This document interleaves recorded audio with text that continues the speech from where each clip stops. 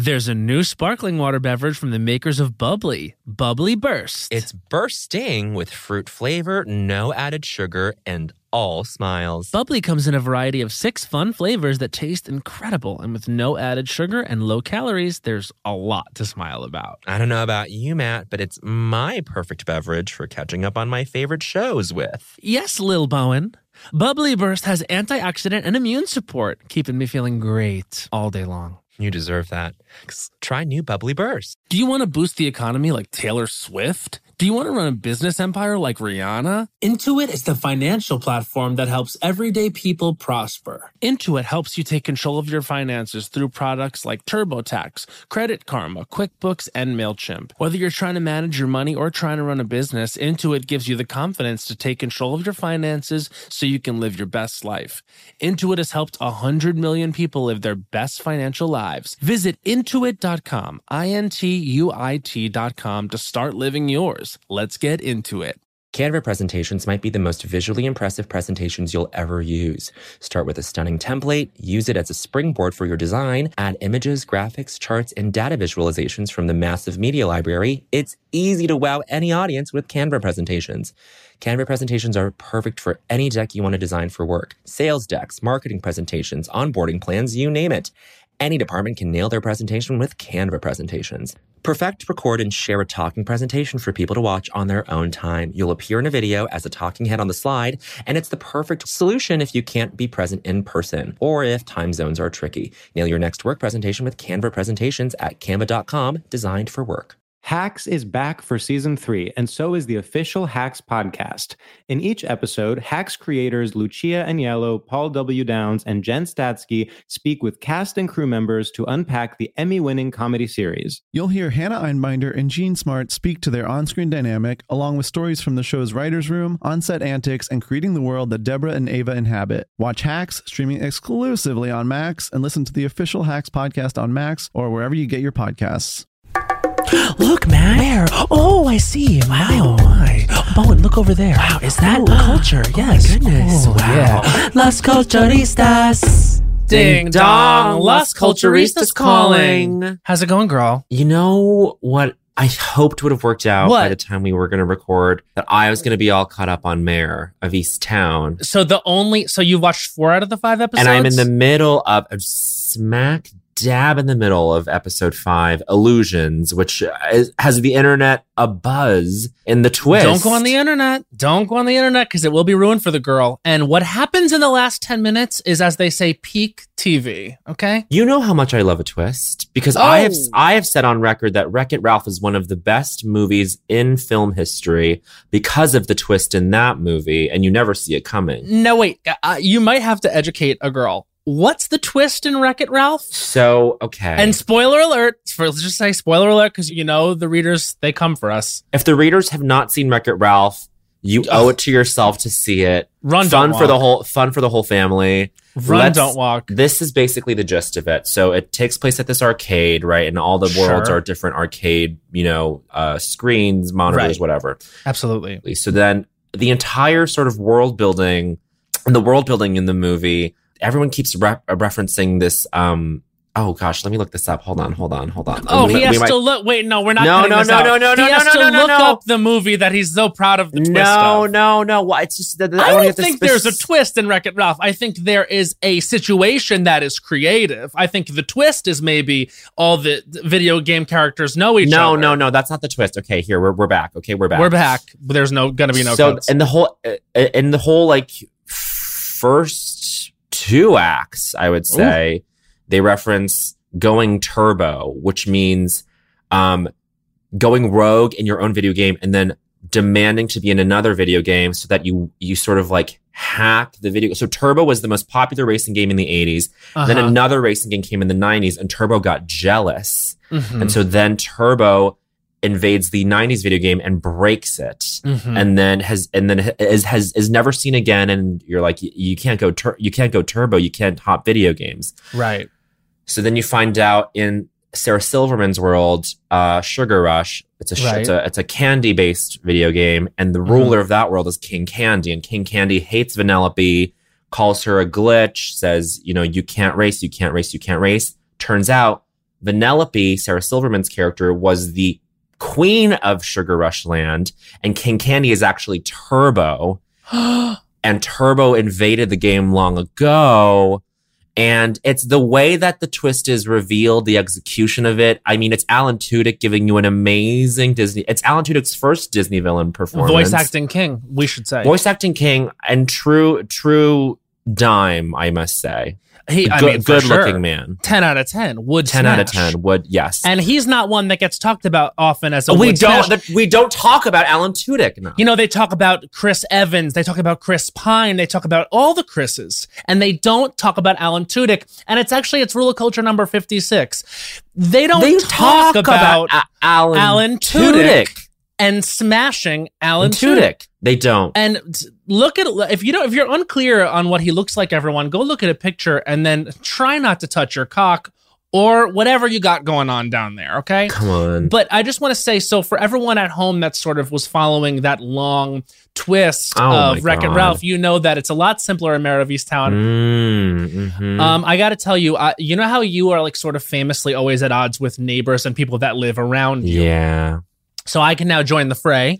Oh no! I have a real situation on my hands. You've been in this building. You've been in this apartment for a while now. I've been in this building for a while now. Haven't had any problems. Now I have on? the person who's moved above me blasting at, I'm not even kidding you, 2:30 in the morning. No. Only one song. Ariana Grande, POV. I love to see me from your point of view. That. And we love that song. We love Ari, and we congratulate her on her wedding. Congrats. But I don't want to hear this song one more fucking time. I'm going up there. I swear to Christ. It's at that point now where it's like, Let's I'm try gonna it knock out on me. Okay, I'll do it. Ready?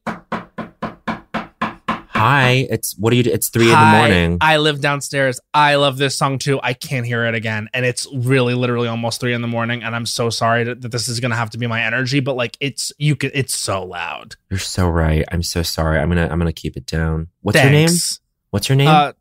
Kyle. I love you're Matt Rogers. I love your podcast. No, that's not me. You're thinking of Bowen Yang. He's a bitch. No, I'm going on Deuxmoi right now and I'm DMing them that you were a fucking bitch to me. Not Deuxmoi. We have to announce something. Matt Rogers is Deuxmoi famous. Who cares? No, who cares? He has been cited. Who cares? Everybody? I was spotted walking with an iced coffee. There's no better way to be spotted. We spotted Matt Rogers walking with an iced coffee across from Franklin. Honey, guess who's praying to accurately be spotted on Deuxmoi instead of someone saying, oh, I saw an Asian guy with glasses walking around Madison Square Park. I have not set foot in that park in 2 years. How many times have they been wrong about it being you? I would say, let's say it's been 5 times. 4 out of the 5 times they've been wrong. Oh, that doesn't feel good. It's not good. And then I even I didn't even tag them. They're on some Caroline Calloway shit, and they're looking through their indirects and being like, oh, this person just talked about Deuxmoi, did not tag them. And then they reached out to me, said, oh my God, it's not you. And I go, no, it usually isn't. And I was like, it's not your fault. It's just none of these things are verifiable. And then it's just so funny that in Deuxmoi's fucking bio they say none of what we post is ever based in fact. Right. I'm not even it's that is exactly what they say. And yet it's like they kind of fancy themselves a news outlet. Well, it's a new kind of tabloid. Essentially, that's totally what it is. It's a tabloid because any old person can say, hey, I heard this, saw this, did this, was this. I mean, and they're like you said, so you got to take it with a grain of S. Grain of S. Like everything. I God bless them for kind of breaking the Armie Hammer thing, but I don't know. Oof. Well, that's a tragic one. And I met Armie Hammer. It didn't seem this is what I always say now about Armie Hammer. Didn't seem like a cannibal. It didn't seem like one. What does that mean? Some people you meet and you're like, I don't know about them. They might be a cannibal. Couldn't have smelled less like a cannibal to me. It's all in the smell. But you know who is eating right now? You know who's eating this week? In terms of like fucking getting everything that she fucking deserves and needs. The host of the MTV Movie and TV Awards Unscripted. Thank you very fucking much. That happened this week.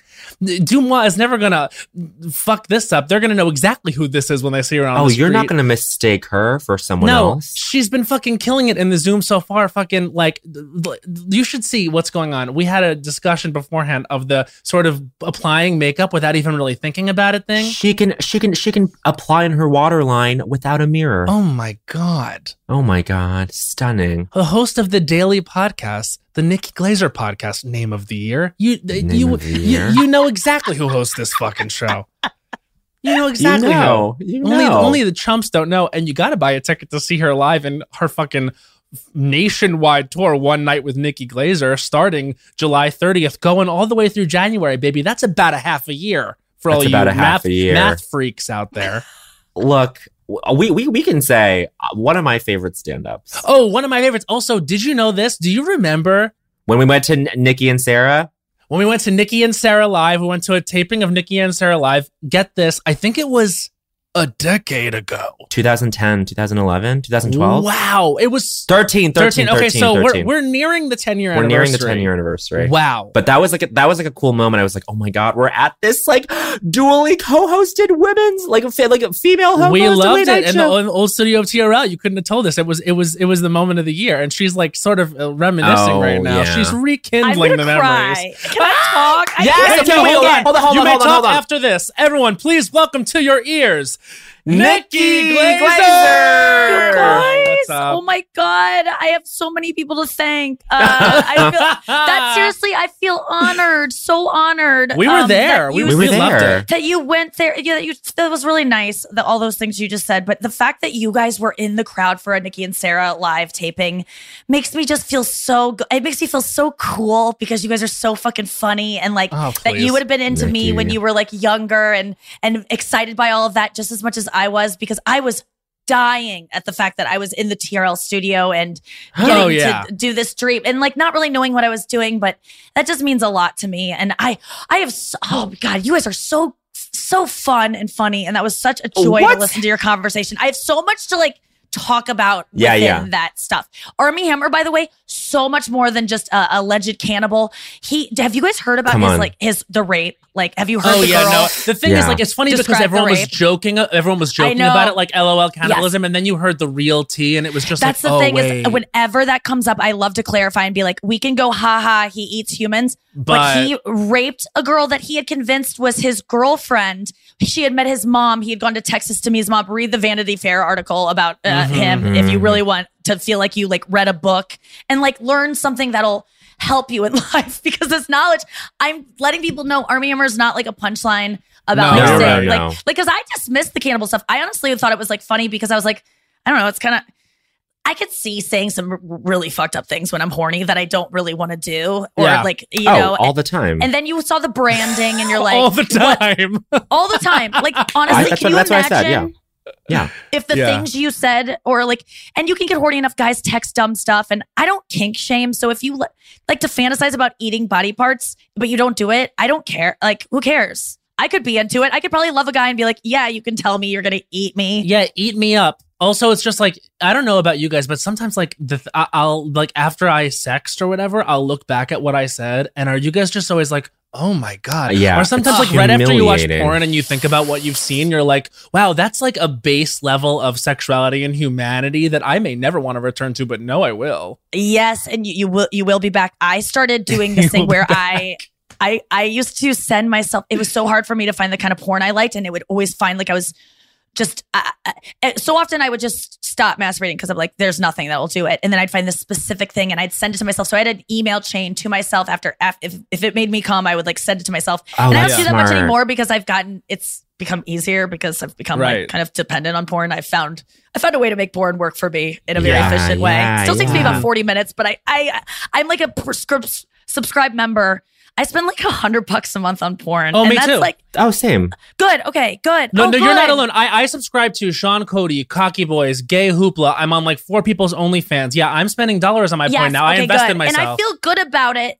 But I wonder sometimes if that is, you know, overindulging, or is that becoming an addiction? Like, when do I have to go, let me cut back because maybe it'll make me want real people? Is that why I'm single? But I got to be honest, I was hooking up recently, like pretty frequently. And I missed my dungeon girls. I was like, I got to go visit the girls at the dungeon, make sure I got to refill their water bowls. Like I felt like I was like, girls, I left because I watched some weird porn, like kind of, you know, like BDSM stuff. And I felt like, God, I kind of miss masturbating to that stuff. My ladies. Yeah, your girls. My girls that are just like, you know, pushing themselves to the limit and training really hard to be like the best sluts they can be. Like that's kind of my genre is like a girl. It's the porn version of me. It's like I like gangbangs because it's a girl that's just like juggling so much and you're like, how does she do all that? I'm and like putting you're my just best like, foot forward in an industry that they said I couldn't make it. yes. It just is like, how does she do all that? Like I really do feel like I'm in a gangbang in show business sometimes with like the podcasting and like the I have to prepare for this monologue I'm about to give on this show. Yeah. Also, I have to do Fallon. Like there's like don't forget it's a like gangbang. It is a gangbang of show business. So I really like to watch a girl get it and when the guys are like the thing that's rare though in gangbang good job. porn, They tell her good job. They that's rare. All it is like it's mostly like anger at her and like kind of it's just too rough where you're like be impressed by her. It's rare that you'll find people that are like Anna Dresden has this great joke where she's I was gonna say this is really good. she's a joke that she would do in her stand-up where she was like my favorite the porn I wish I could see is that a girl's at a gangbang and then after it's done you see her walk to her car. You see her walk to her car and like make sure that she like rounds the corner and like the guy checks in later and it's like this responsible thing but it's like it's not what we see and that's how you know that women are not creating the porn. It's so true. You just want the guy to like be like concerned for your well-being. And the thing is, gangbangs are not real. They're like they seem like they would feel amazing if they're done right for a girl. Oh yeah. And I feel like guys a lot of times view them as like this is not for her. This is for us. And I'm like, no, this is for me. That would be for me. I mean, I've never done it, but I would like. I put myself in that all the time. I don't know if it's something I have to do before I find the one, or if it's something that I want to do once I find the one. And then I'm like, so if I meet a guy and he's like, I'm not into that stuff. I'm like, oh, do I need to go to a sex club and get that done? Or am I only going to live that through fantasy? Because sometimes I'm watching this stuff and I go, you have enough money. Make this happen. Like I can pay for this experience or like, you know, I have the connections to find the people that will make this a reality for me. And it could be a private way. And I'm like, why don't I just do that? You know what I mean? But I'm also terrified of it and want to keep it in the computer. And also, you're already in the gangbang of show business. Like, you don't need you don't need another thing on your plate. One. You can't add curator of a porn website to that list. I mean, I just don't think it would work with the dates you have lined up. But if it becomes a passion project, then I can make time for it. You know, like if it really is something, if it becomes like a hobby, because I was like, maybe because I was struggling with hobbies over the pandemic. Like, I'm like, I don't think I do much other things than work. And now I'm exploring like, what do I like really like? And I'm like, maybe like that kind of world could be a interesting thing. But I'll start with guitar. Yeah. Before I go get tied up by a stranger. Exactly. 100%. Anytime someone asks me what my hobbies are, I don't know what to say. And I think it's a more natural response, or it just would make sense for me to be like, oh, sex would be a hobby of mine, or like learning to like do things in a specific way sexually could be a hobby of mine. I've never actually gone down this path though. Well, this is why it's getting weird for me. And like in the quarantine, like because you're trying to, especially like early on when it was like I really wasn't fucking that much before I started to sort of step out and do all that. Like I started using poppers when I was jacking off, and unfortunately, like it's so good and sort of takes you there to the point where it's like there was a point where like I was doing it like every day, and I was like, no, the brain cell loss is just like not gonna ultimately be good for me. I'm telling you, fully addicted to amyl nitrate. It was like, wait, what are poppers? Please explain this to me. I'm happy you came has here. Heard of that, but I don't understand. I'm happy you came here. I'm happy because you came here too. That sounds like something I want to get into. I think you would actually love them, Nikki. Okay, so Bowen's a chemistry major, so he can sort of like break through what a popper really is. Go on. So I think you would love them. They're amyl nitrates. They're advertised, they're packaged as VCR cleaner, nail polish remover, but they're inhalants through your nostrils, and it just gives. I'm gonna get them.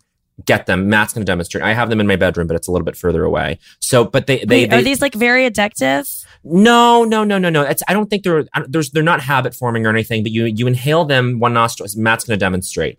So Matt's going to demonstrate. So what we have here is like, you see, it's called Rush. This is Rush a popular is like brand. sort of like the Coca-Cola of poppers, sort of ubiquitous brand. Not necessarily the best. So maybe that's not the best analogy, but so Matt's going to demonstrate, and it just gives you this head. You're doing one? Yeah, it gives you this head rush, and it vasodilates you so that it loosens you up. Right. So there's going to be a 45-second period where I'm feeling like really good, and you're going to see me sweat. And it's quick. But right now, like if I wanted to ease onto a dick right now, it would be like a lot easier.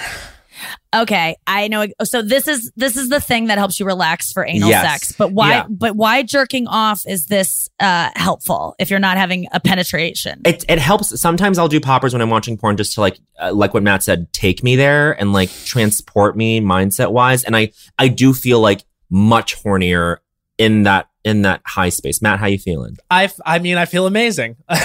Oh my God. Why don't you do it all the time then? I'm like that with weed. Like weed makes me feel amazing. And then I want to do it over and over. And then it starts to not work. And then you're like, oh, this is just gross. And it's like, that to me is dangerous. But I completely understand because I love anal sex. It feels fucking awesome. Mm-hmm. Yes. And the thing is, I don't understand when people are like, oh, that's for gay guys. It's like your assholes aren't different than other guys. Like if it feels amazing to you, it feels like that's the patriarchy. Yes. And I actually won't have it. And now I'm like, you need to go out and like find poppers now. Especially you love anal sex, you need poppers. Well, I love it. Well, the thing is, that's my favorite part of porn is like that part where you can tell the girl, like when they tell the girl to relax because it's the only way, because it's total surrender.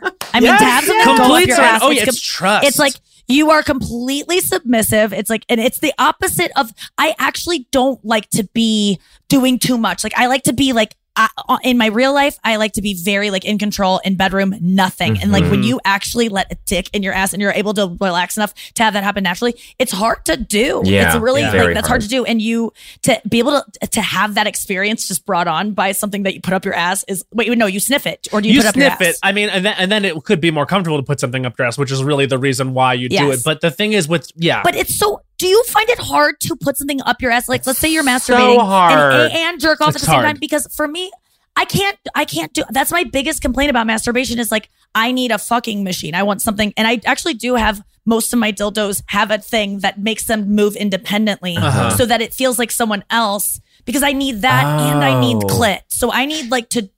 You need stimulation in lots of places. So yeah. And I want something up my ass too. So it's like, I need 3 hands to really get the job done in the way I want. But yeah, masturbation for me is a whole process because of that. But when you masturbate, you guys, do you stick something up your ass? Will you put a finger or something or like a toy? I've done that. I started doing that in the fall just to like, because sometimes just to be totally honest. You gotta shake it up. Because the weather changed. Because the weather changed. Just the leaves, the foliage. Yes, after the winds have changed. I have been having trouble in the handful of times I've bottomed or I've just had sex recently. I'm having trouble coming while something is inside me. The thing they don't tell you about anal sex is that it does hurt every time in the beginning. Like it's not something where it's like you do it enough times and it's like, oh, forget it. Now you can just slip it in. When the dick first goes in, I think it does hurt every time. And there is that period of adjustment, which is why these are so handy. Yes. And also just the mentality and the knowledge of the fact that like the pain is a part of it in the beginning and then I'm off to the races. And then you it's a part of it. Yes. And I spent my entire 20s being so afraid of bottoming. I mean, I'm telling you, like, the pain is not something I like to embrace, but I mean, like, Bowen will tell you, I had like such a complex about this for my whole 20s. Like, were you scared of the pain or the poop? Well, both, I guess, right? Because like the poop is there's such a threat of poop. The pain, I was like, I could take it. Yeah, there's such a threat of poop. And I've prepared poorly several times. And I look forward to now, like just committing to this is something I enjoy and this is how I prepare for it and not just winging it. Mm-hmm. Yeah. Mm-hmm.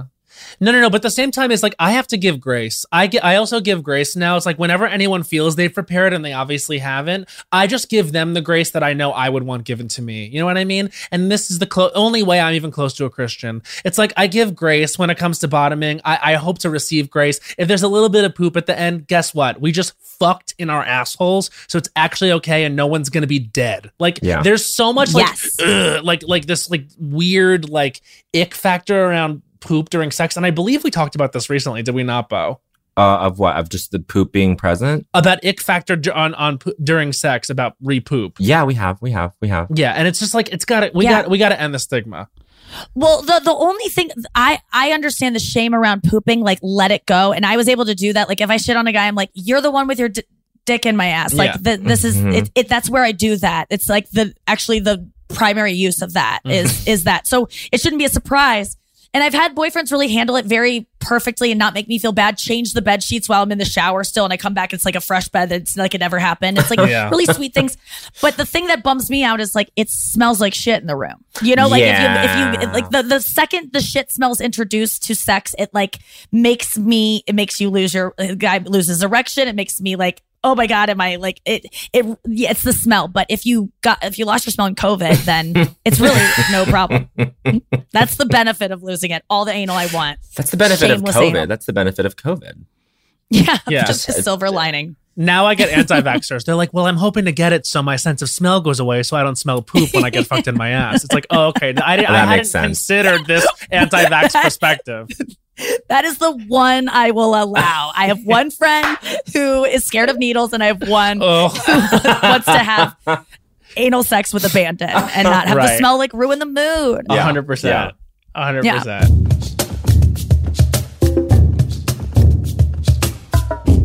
There's a new sparkling water beverage from the makers of Bubbly, Bubbly Burst. Refreshing bubbles, colorful bottles, and playful smiles galore. Bubbly comes in a variety of 6 fun flavors that taste incredible, and with no added sugar and low calories, there's a lot to smile about. Each sip adds a burst of fun to your day. I don't know about you, Matt, but it's my perfect beverage for catching up on all my favorite shows with. Yes, baby girl. And the resealable bottles makes them easy to take them on the go. Bubbly Burst has antioxidant and immune support, too, keeping us feeling great all day long. Hey, try new Bubbly Burst. Well, spring is in full bloom. Are your finances blooming too? With the Chime Secured Credit Builder Visa credit card, it's easy to start building credit with everyday purchases and regular on-time payments with no annual fees or interest. And if your credit scores grow, so could your opportunities for lower rates on loans, like for a car or a home. You know what I love about the Chime Credit Builder Visa credit card? What? There are no annual fees, interest, or credit checks to apply. Yes! You can use it everywhere Visa credit cards are accepted. Take back your finances. Build credit using your own money. Yeah. Did you know that with Chime Credit Builder that you can get paid up to 2 days early with direct deposit? I did. You can also overdraft up to $200 without fees with SpotMe when you set up a qualifying direct deposit. Just set up a qualifying direct deposit, sign up for SpotMe, and Chime will spot you up to your limit when you make a credit card purchase or cash withdrawal that exceeds your balance. With Chime's secure credit card, you can start improving your credit scores right away. Get started today at chime.com/culturistas. That's chime.com/culturistas. Chime. Feels like progress. The Chime Credit Builder Visa credit card is issued by the Bancorp Bank N.A. or Stride Bank N.A. members FDIC. SpotMe eligibility requirements and overdraft limits apply. Out-of-network ATM withdrawal and OTC advance fees may apply. Terms and conditions apply. Go to chime.com/disclosures for details. Hey, it's Bowen, and I want to introduce you to the new Cantina chicken menu at Taco Bell. Yes, it's an all-new chicken menu with fresh new ingredients, great as a lunchtime option. Taste for yourself the slow-roasted chicken, pico de gallo, purple cabbage, and new avocado verde salsa sauce. With new menu options like Cantina chicken tacos, burritos, and quesadillas, there's something for everyone. And Taco Bell isn't just for a late night. With this new Cantina chicken menu, the possibilities are, well, endless. Try the new Cantina chicken menu at Taco Bell now. Now, I said. Snag a Job is where America goes to hire, with the deepest talent pool in hourly hiring. With access to over 6 million active hourly workers, Snag a Job is the all-in-one solution for hiring high-quality employees who can cover all your needs.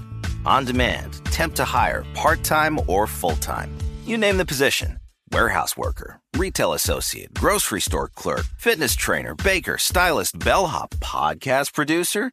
Yeah, Snag-a-Job's got a worker for that.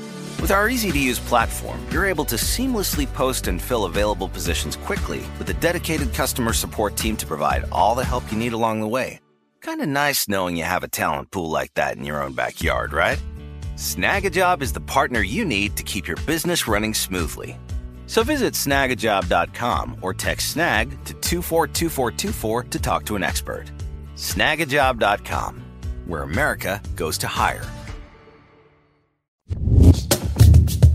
Were you on an island recently? Are you? Wait, Yes. we talk about this because we weren't following along the saga necessarily, but tell us what's happened on the island. Yes, I well, I can't talk about what I was doing, Okay. but I was I can say I was on a show there. I was doing a new show and filming a new show on location, which is like the greatest time of we my love entire it. life. Just like being with a big group of people, meeting new people. We there was no COVID in the Cayman Islands on Grand Cayman, so we quarantined for 2 weeks, and then we were free to roam about the country at our leisure for 2 whole months making a show. And it was a show that I signed on for because it just fit with everything I want to do in life. Like it just was like after COVID, I was just like, I only want to do things that are like fun and weird and just seem like an adventure. And I was scared to go because it's just like, I was just scared to be social. I was scared to be somewhere where like the world was open again and like I have to be social and make friends.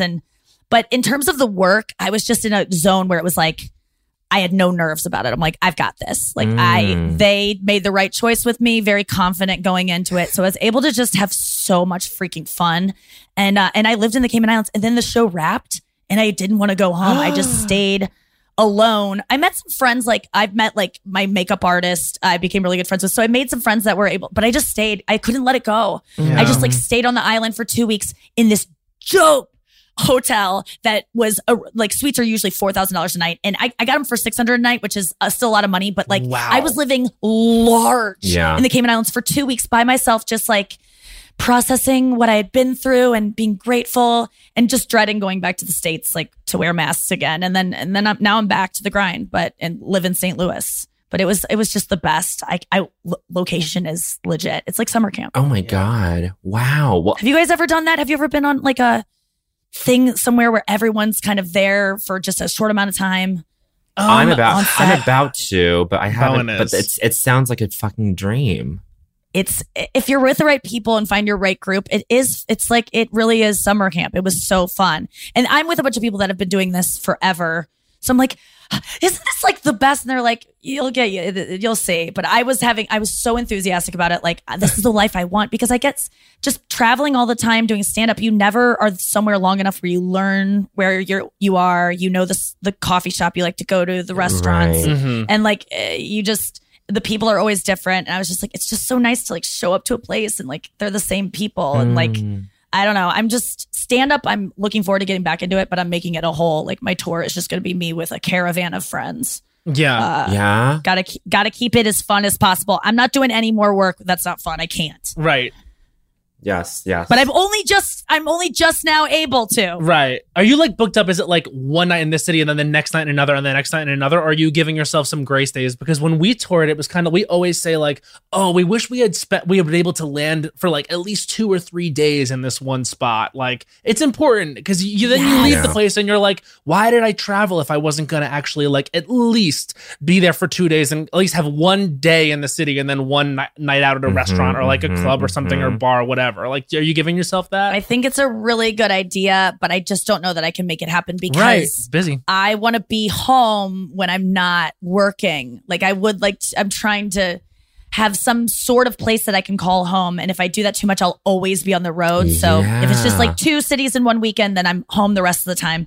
But it's like, I don't know. I'm getting to the age where it's like, this is getting old. This just like working every night, doing stand up every night, doing sets. And I don't want to live that life. Like I can't. Like I will definitely always do stand up and always do specials and work really hard when I'm working on one. But I'm so glad for me that COVID made me like figure out what I could do at night besides stand up or fill my life with, besides running around doing podcasts.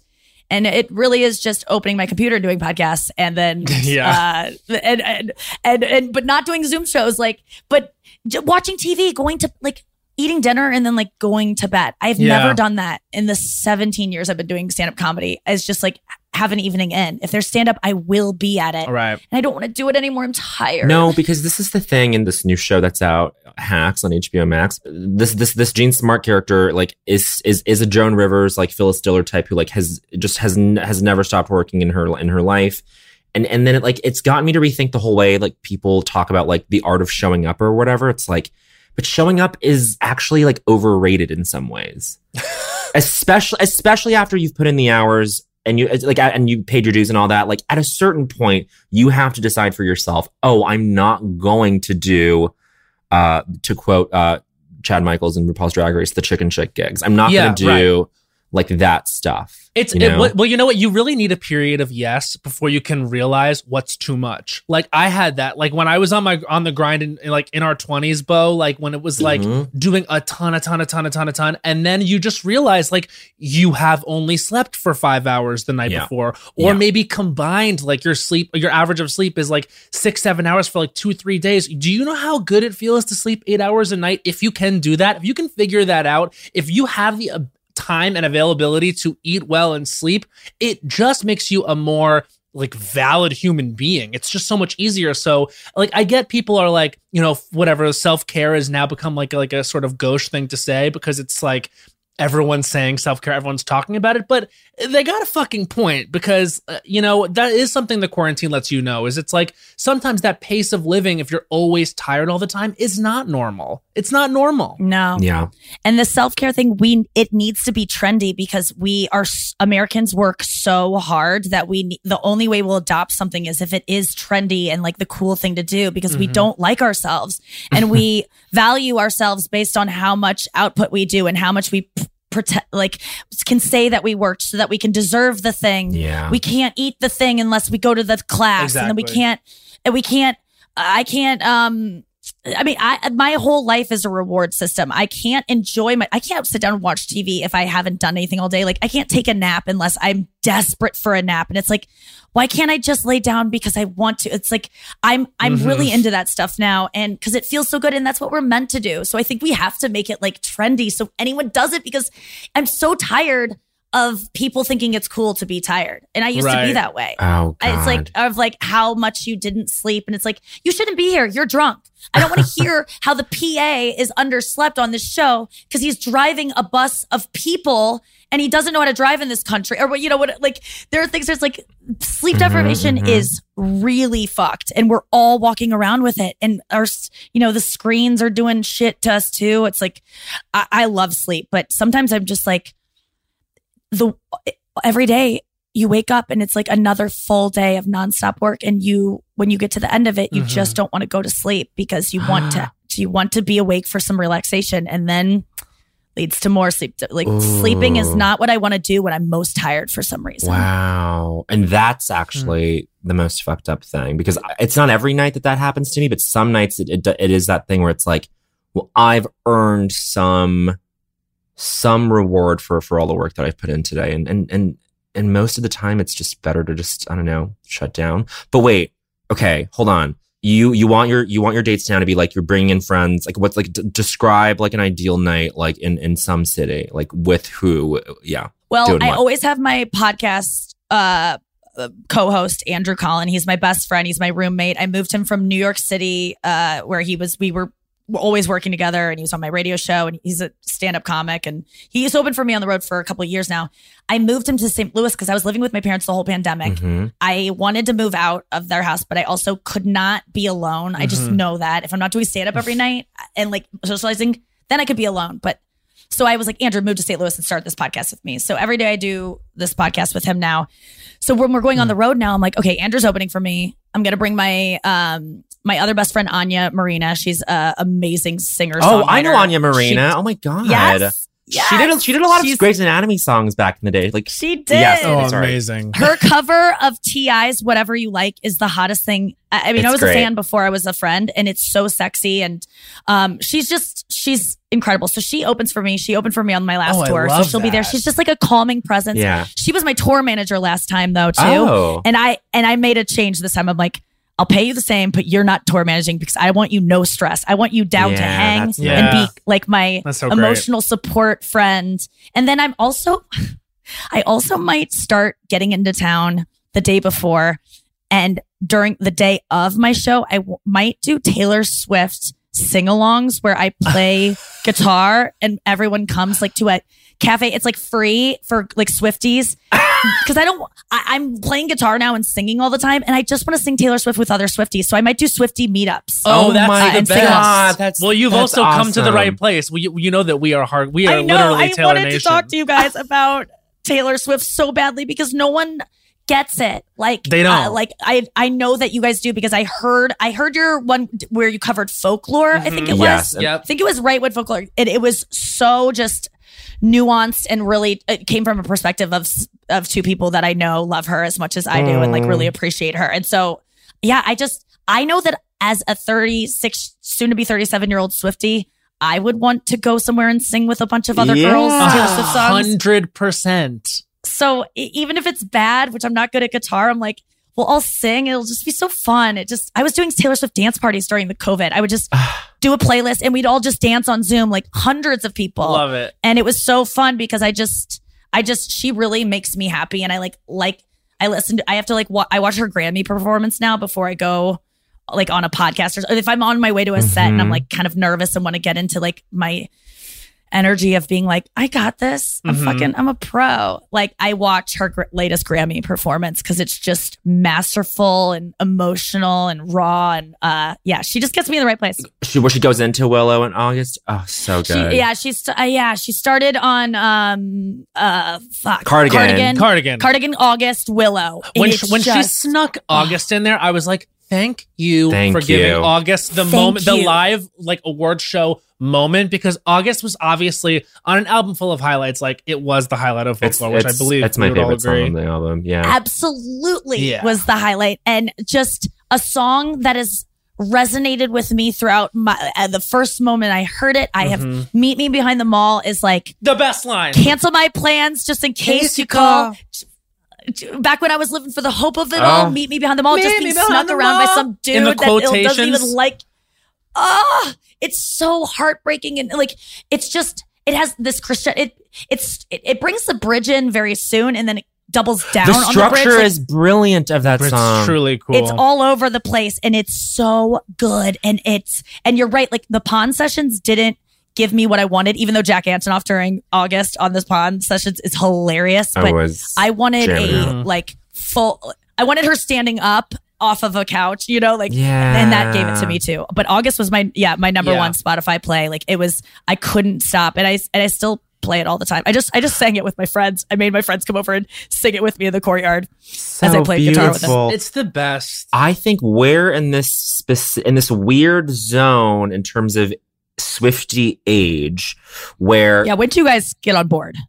I was on board ever since Fearless. Well, yeah, Oh, I would wow. say that when I started to become legit was probably Red. tail end of Red and then into 1989. So I was a little, I guess, late. I know that there's like hardcore Swifties who I'm have like exactly truly been there, on the Matt. ground for us and self-titled. Yeah, but when I tell you I joined the bandwagon, I joined it hard. Like Yeah, it was like yeah. 1989 to me Hard. still is her masterpiece. I stand Reputation. This is a Reputation house.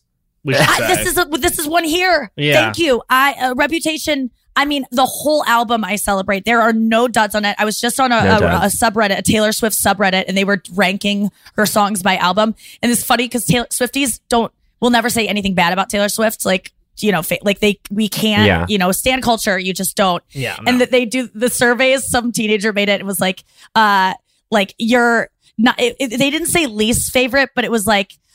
It started with, there was some way they did it so that you wouldn't be saying it was your least favorite or something like that. But it was, which is nice. They're so nice. And I love Swifties. And that's why, I feel like I'm one, Taylor Swift 1989 dropped and I went to her Red concert and I got into Red a lot, but there was just something about 1989 and then going to that show, Reputation was for me what just like, we're in some trouble. You'll never be the same, Nikki, because you heard Delicate. I heard Delicate. Please. This ain't for the best. It still is it's my alarm every morning when I wake up. This ain't for the best. I don't get sick of it. I do not get sick of that song. It's disgusting. And I don't know about you, but like you said, like, and I want to ask everyone what their favorite live Taylor performance is, but this is one that, so I might be the biggest. I know you probably do, but for me, there's two. One, there's a live performance that she did of Treacherous, which is, it was like, she had like her bangs and her liberal arts hair. Like the kids are sitting on the floor. And the kids are sitting on the she's floor. reading them a book. And she's just explaining it in the beginning and then does it. And then it's so good. Her vocal's so great. But my favorite performance of hers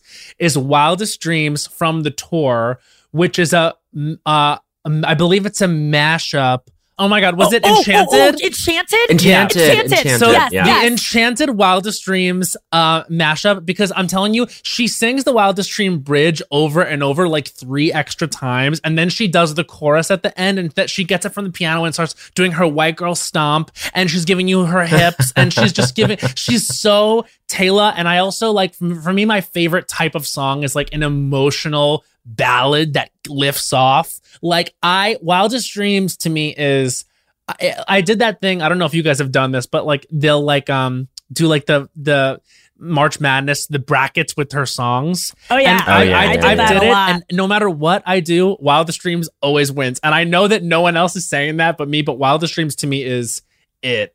I just got into Wildest Dreams a month ago. Oh I know.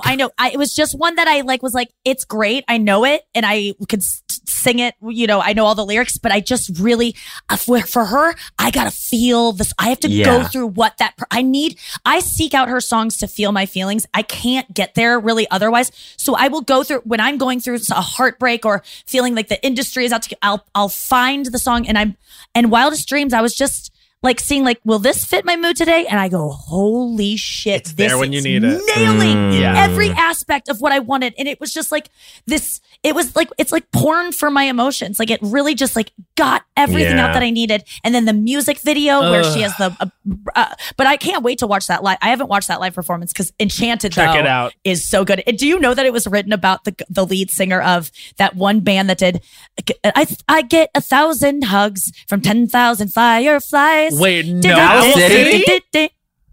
Lead singer of Owl City. She met him at a party, and she wrote that song about him. And then by the time it came out, she was like super famous, and he found out it was about him, and he like slid back in, and he like I think wrote a song or covered it. He covered it to like get her attention again, and she never acknowledged it. Oh, that's beautiful. I know. She had moved on. Bo, wait, what's your number one live, Bo? She had moved on. She had moved on. My number one live is a tie between, but they're from the same concert, quote unquote, which is her Grammys Museum performance. Do you guys know what I'm talking about? Great. She was great. Yes. Yeah. It's the acoustic version of Blank Space. Yeah. And then it's the fucking like just like Jeff Buckley guitar version of Wildest Dreams. And like both of those, she's just. And also, like, this is so shallow, but her look was so perfect. She's just in a black mock neck, black pants. Her hair was perfectly, like, just brushed and, like, gentle curl up around the frame of her face. So poised and just perfect and confident. And she's at the Grammys, too. So she's like... She's at the top. Yeah. It was her imperial phase. We always say like the star burned brightest. Not that. Wow. And the thing is, she has had this many times because she's very good at reinventing, sort of Madonna-esque in that way, where it's like, you know, there's just a constant sort of reinvention happening with her. And especially now with essentially nymph in the woods culture that's happening, which we love, like witch in the woods moment. But that was she was really hitting it at that show, Bo. You're so right.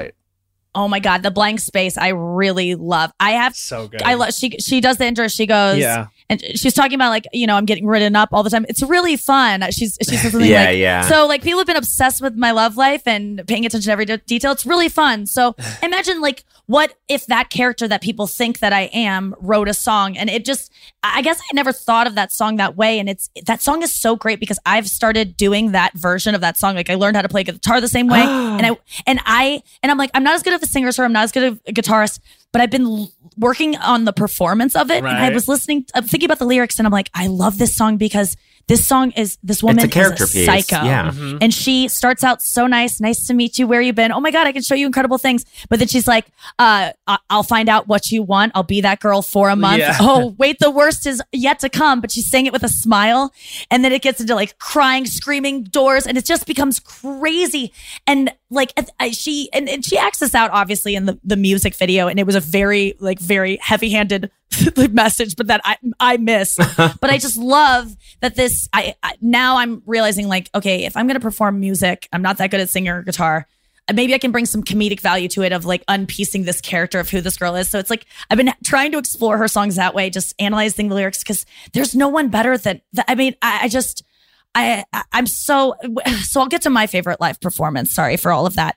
I will have to say, I can't get over I cannot get over the camera fucking with her eyes she does on Betty, the American Country Music Awards acoustic. She was very cool. She goes, showed up at your party. Yeah. We're getting the eyes. And she guys, go back and watch that. And then like, she is looking at that camera like I felt, I was like aroused by it. And I just thought it was like, so I just love her very acoustic, and her outfit for that was very toned down. She did her own makeup. Yeah. But then if we're Cornelia Street, the Paris one, I really love because of that.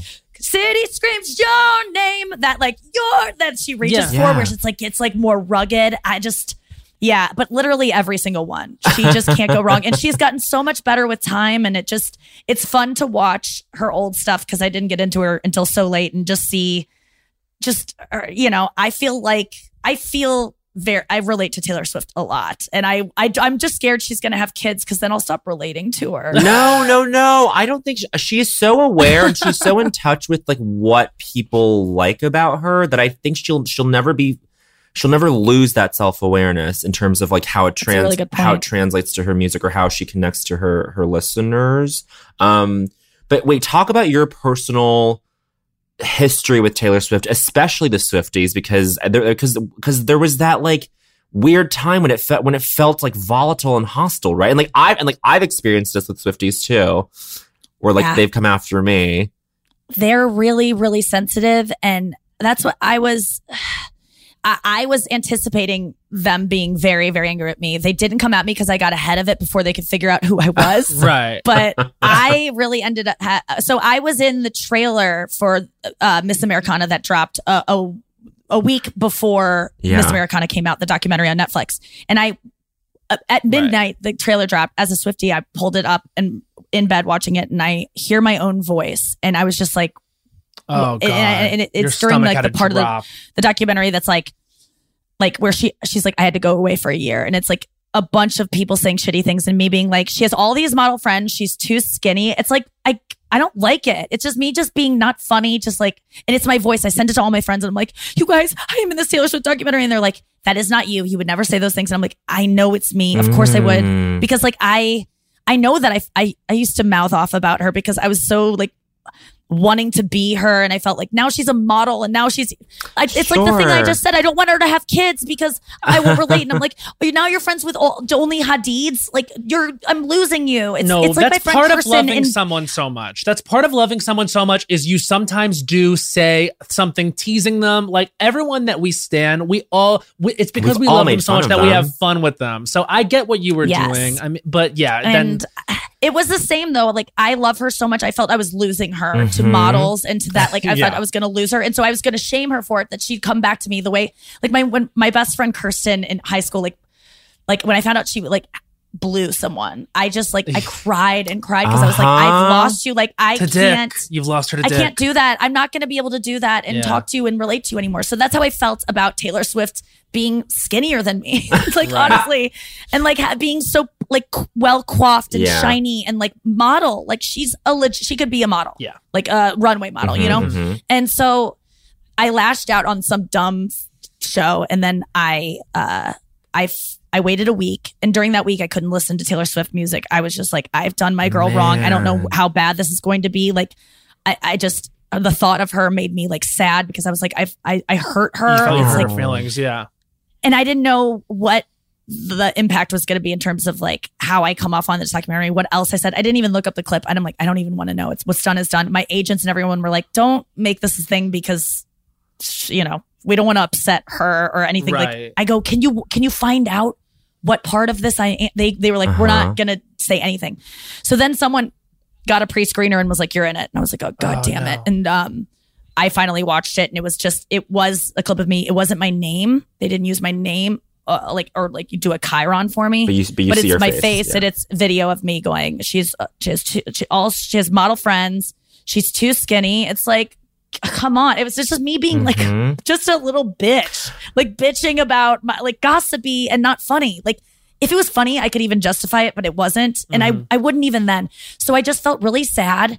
And I caught a couple like hateful DMs, but not like from people who really did their work.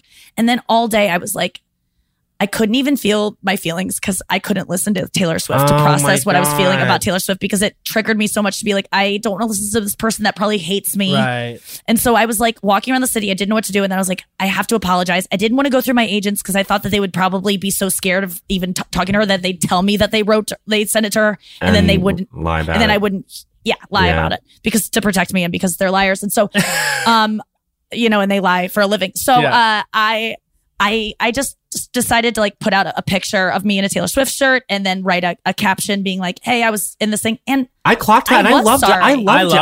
I thought it was a perfectly written thing. I loved it. It wasn't trying to like protect myself from Swifties, because they weren't really coming after me. It was honestly to to have a chance of getting this in front of her eyes, because I thought maybe she'll see this and she'll know that I am someone who's struggled with eating disorders, and like the fact that I may have contributed to hers in any way by commenting on her body, like was, and then I admitted to just being jealous, and I thought it was, and then she wrote a comment back, and I literally can't even remember what it was, because I saw it and I couldn't look again. Right. Like it was too much. Like I just like was like, thank you, Taylor, and then I was like, I don't even know what it was, and so but the way she wrote it was like so like, oh my God, this means so much to me. Like it was very just the way thoughtful. she talked. You could tell it mattered to her that you said that. I think it really did. I think because, the thing that I think sometimes we forget about people that are this big is that like they do have the internet and they are human beings. And the thing is like, especially I think when someone is like really funny, I think for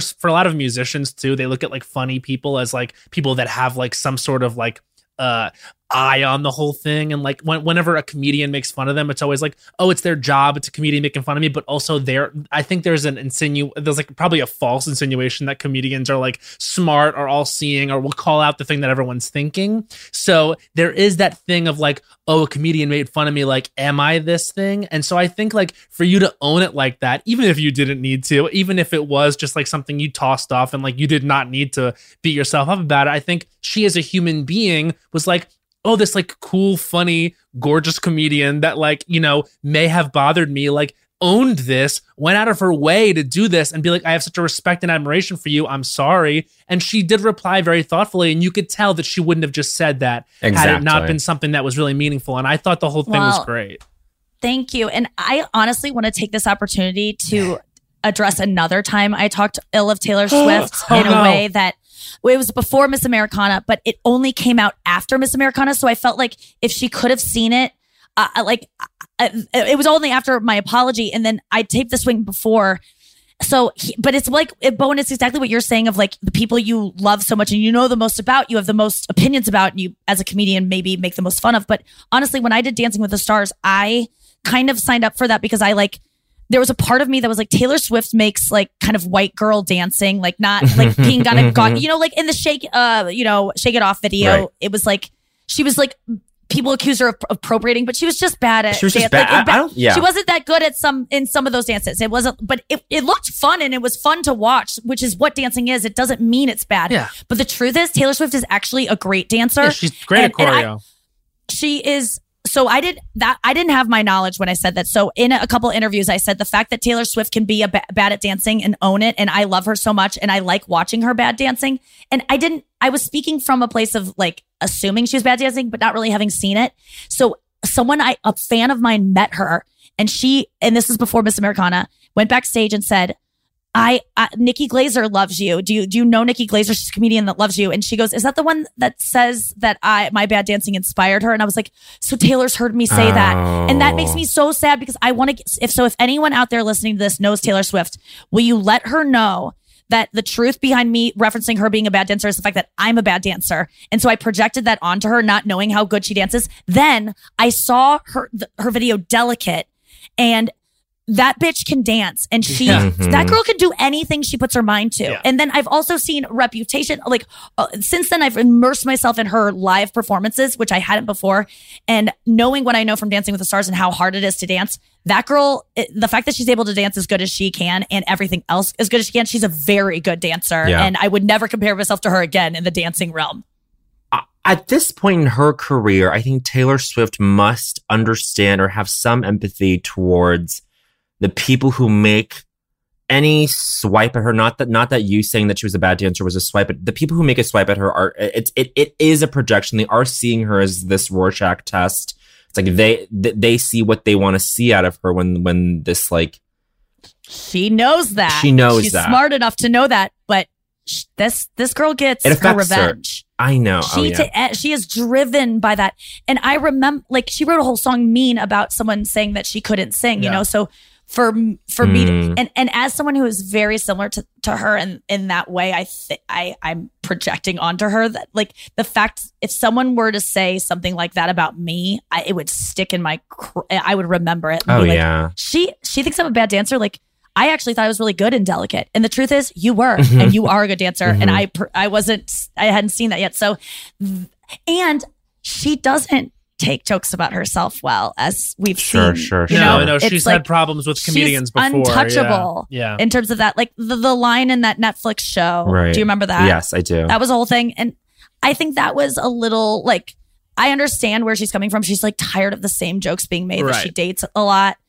But that was like that I was like, wow, okay, you know what? She definitely was probably upset at my dancing thing. And I'm that sensitive too. I honestly am. So I get it. Yeah, it was definitely indicative of a sensitivity that we obviously know is there, but it's an interesting thing with her because we know her as like being two things: an incredibly sensitive person, and that makes her such a great artist, but also an incredibly smart and shrewd businesswoman and like someone who is very in charge of their brand and very smart about their brand. And I say this not in a pejorative, but calculated about the way that her business is done. So when those two things are both true, I think it's almost hard to reconcile. And I do think that the thing about Taylor Swift is, like, for anyone in the millennial age group or a couple of years out, she is probably the biggest pop star of our time. And so with that and the knowledge that we are living in the age of social media that really took over during her rise to being number one and how she stayed there, there's a lot to negotiate. So it's like the way you talk about celebrities, especially the way you talk about women, the way you talk about, the way women have conflict with each other, the way that they negotiate those conflicts. I mean, it's just a lot, and there's a lot to learn about her the way that she's consumed by the media and the populace. There probably could be like a college course taught on this, honestly. She's living experience only the Beatles and Michael Jackson. Like, she's living in such, I can't imagine what it would be like to be her. And for her to crank out these songs that are still so relatable with her life as such a megastar is really says something about her character. But I mean, I even feel it. I remember recently someone I was like romantically involved with is like teasing me about my looks in a way that I was just like, I don't want to be called, I don't want any like jokes about my looks. I really feel like and he's just like, I don't understand that. Like, you're the most beautiful, like, you know, that's a total joke that I would say you look like that thing that you don't even like.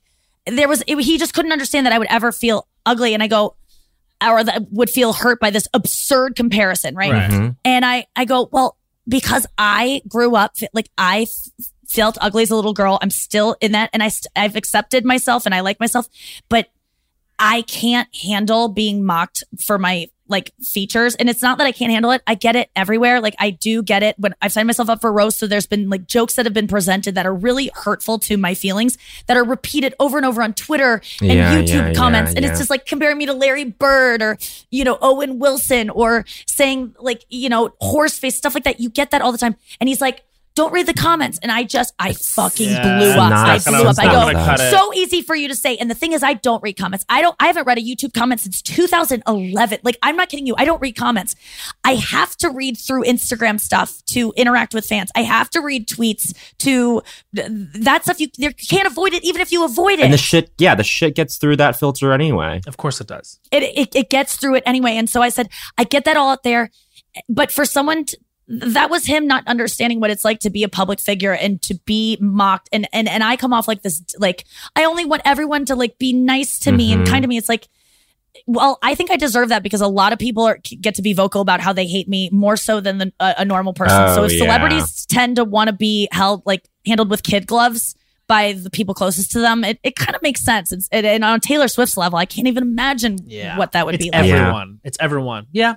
It's people that love you. It's me, Nikki Glaser, who's your number one fan, talking trash. Yeah. Like, it must be. You can't. You must turn on the TV, going, I hope there's not a joke about me. That's what probably happened with Ginny and Georgia. That show. She probably was enjoying that show, and then is suddenly taken out of it because this show thought of her as like presented her as something that she's not, and it's like that would hurt. That must have been the reason why she tweeted about it. Was I bet you because she's I just realized that. Yeah. Because I go, why is such venom? But it's like she was like trusting them to be nice to her and take her on a journey, or not expecting to even be mentioned from her own life. Yeah. Like that's why we watch dramas. Like, and then all of a sudden they're making fun of you. Fuck you. Yeah. So I get it.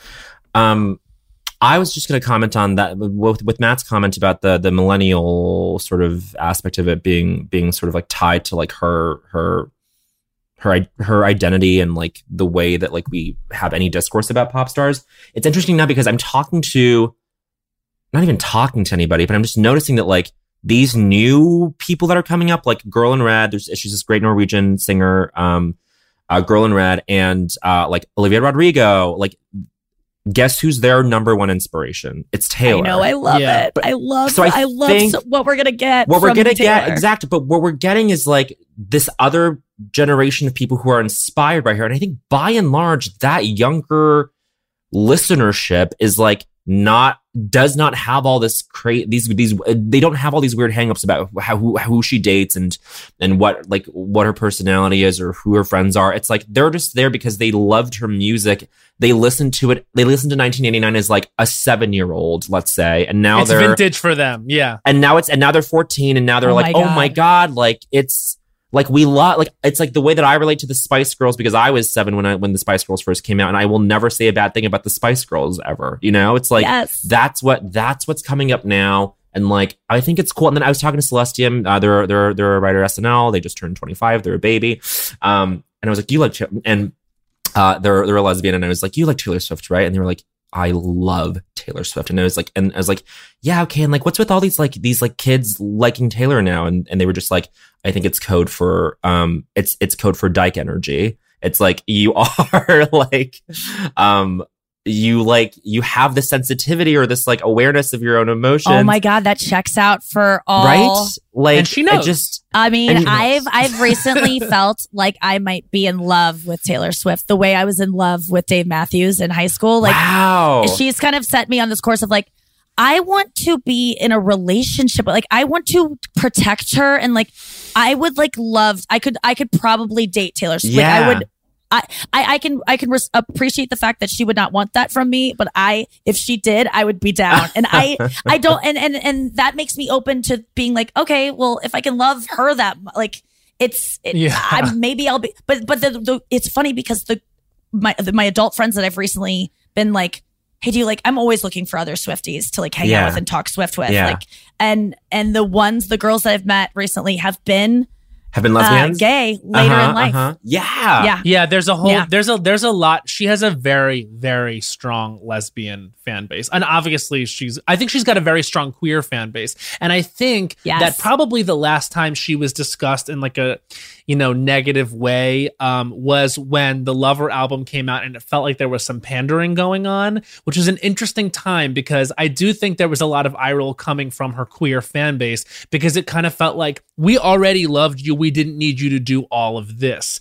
But then it's like interesting because to slow your roll just a second, like at the end of the day, like, isn't it net positive that she's like, I am standing up. I say, like, I embrace all queer people. You know what I mean? And still we were being snarky about it because I think I think we've all been trained as we've gotten older, and sort of understood how marketed to we all are. We've sort of been trained to what I always say, notice the Pepsi cans for once. You know what I mean? Like when you walk into a room, like, and you're being given some entertainment, like how many fucking Pepsi cans there are. Like I like to just sort of notice that so I know when I'm being marketed to. And there was the whole sort of like, Chase Bank pride float thing going on when it felt like she was doing this like queer support thing. But at the end of the day, it's like all we ever wanted this girl to do was stand up and take a stand for what was right. And she finally did. And we have something snarky to say about it again. Like, and then I did sort of get,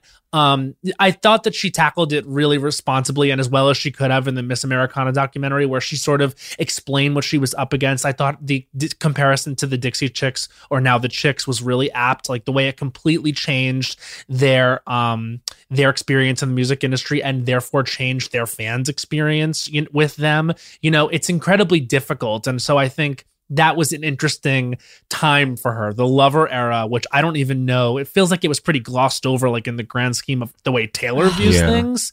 But that was a weird time. That was a rocky time for fans and Taylor, especially queer fans and Taylor.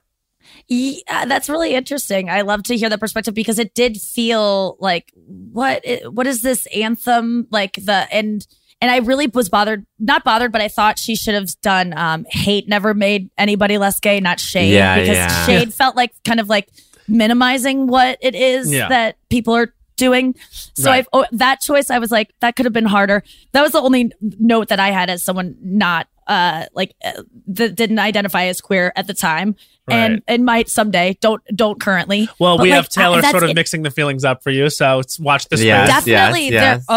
They're definitely mixed up, and I there are times I think I want to kiss her. Like she's just so like there is that vibe for me. But the whole Lover. What was I going to say about the fact that she is someone who you did say is calculated. Like she wants everyone to like her. I mean, that's what Miss Americana was about. Like she has that drive to get everyone. She wants to make her fans happy. She cares so much about her fans. She really does.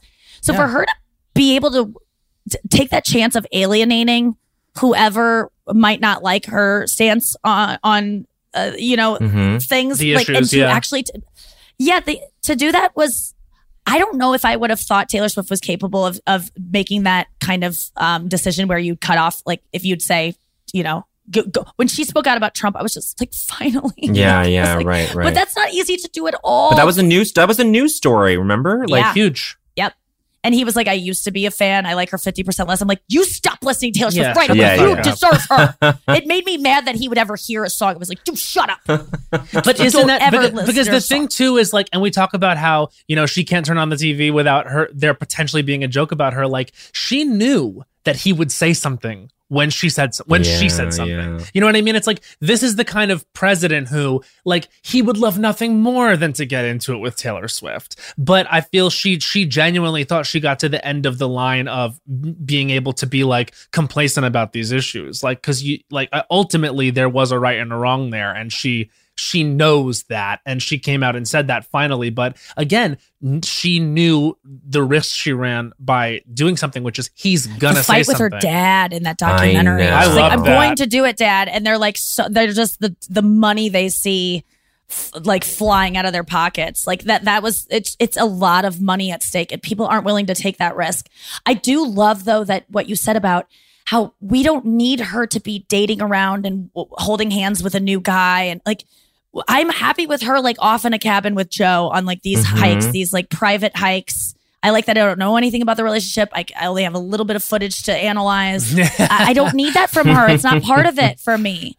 Which I do over and over. But and I love I'm just like happy that she's happy. I want them to last. I want them to work out. Me too. And the fact that she's able to write songs like heartbreak songs just as well, like, which is what she said in the Tiny Desk concert about Death by a Thousand Cuts. Like, I'm happy, so can I still write breakup songs? And so she just reads a book about a breakup, and she soaks up so much feeling that she can just put that into a song. And the fucking Betty August Cardigan trilogy, like that whole story, like who knew a year ago that she was capable of, I mean, I knew she would be, but I didn't even know I wanted that from her. I was kind of mad when I heard it was like characters and not her. And then it's my favorite thing she's ever done, maybe. Yeah. That triptych of songs. Yeah, because it is like, because the details just being in the Easter eggs in each thing, I'm like, oh, that is actually genius.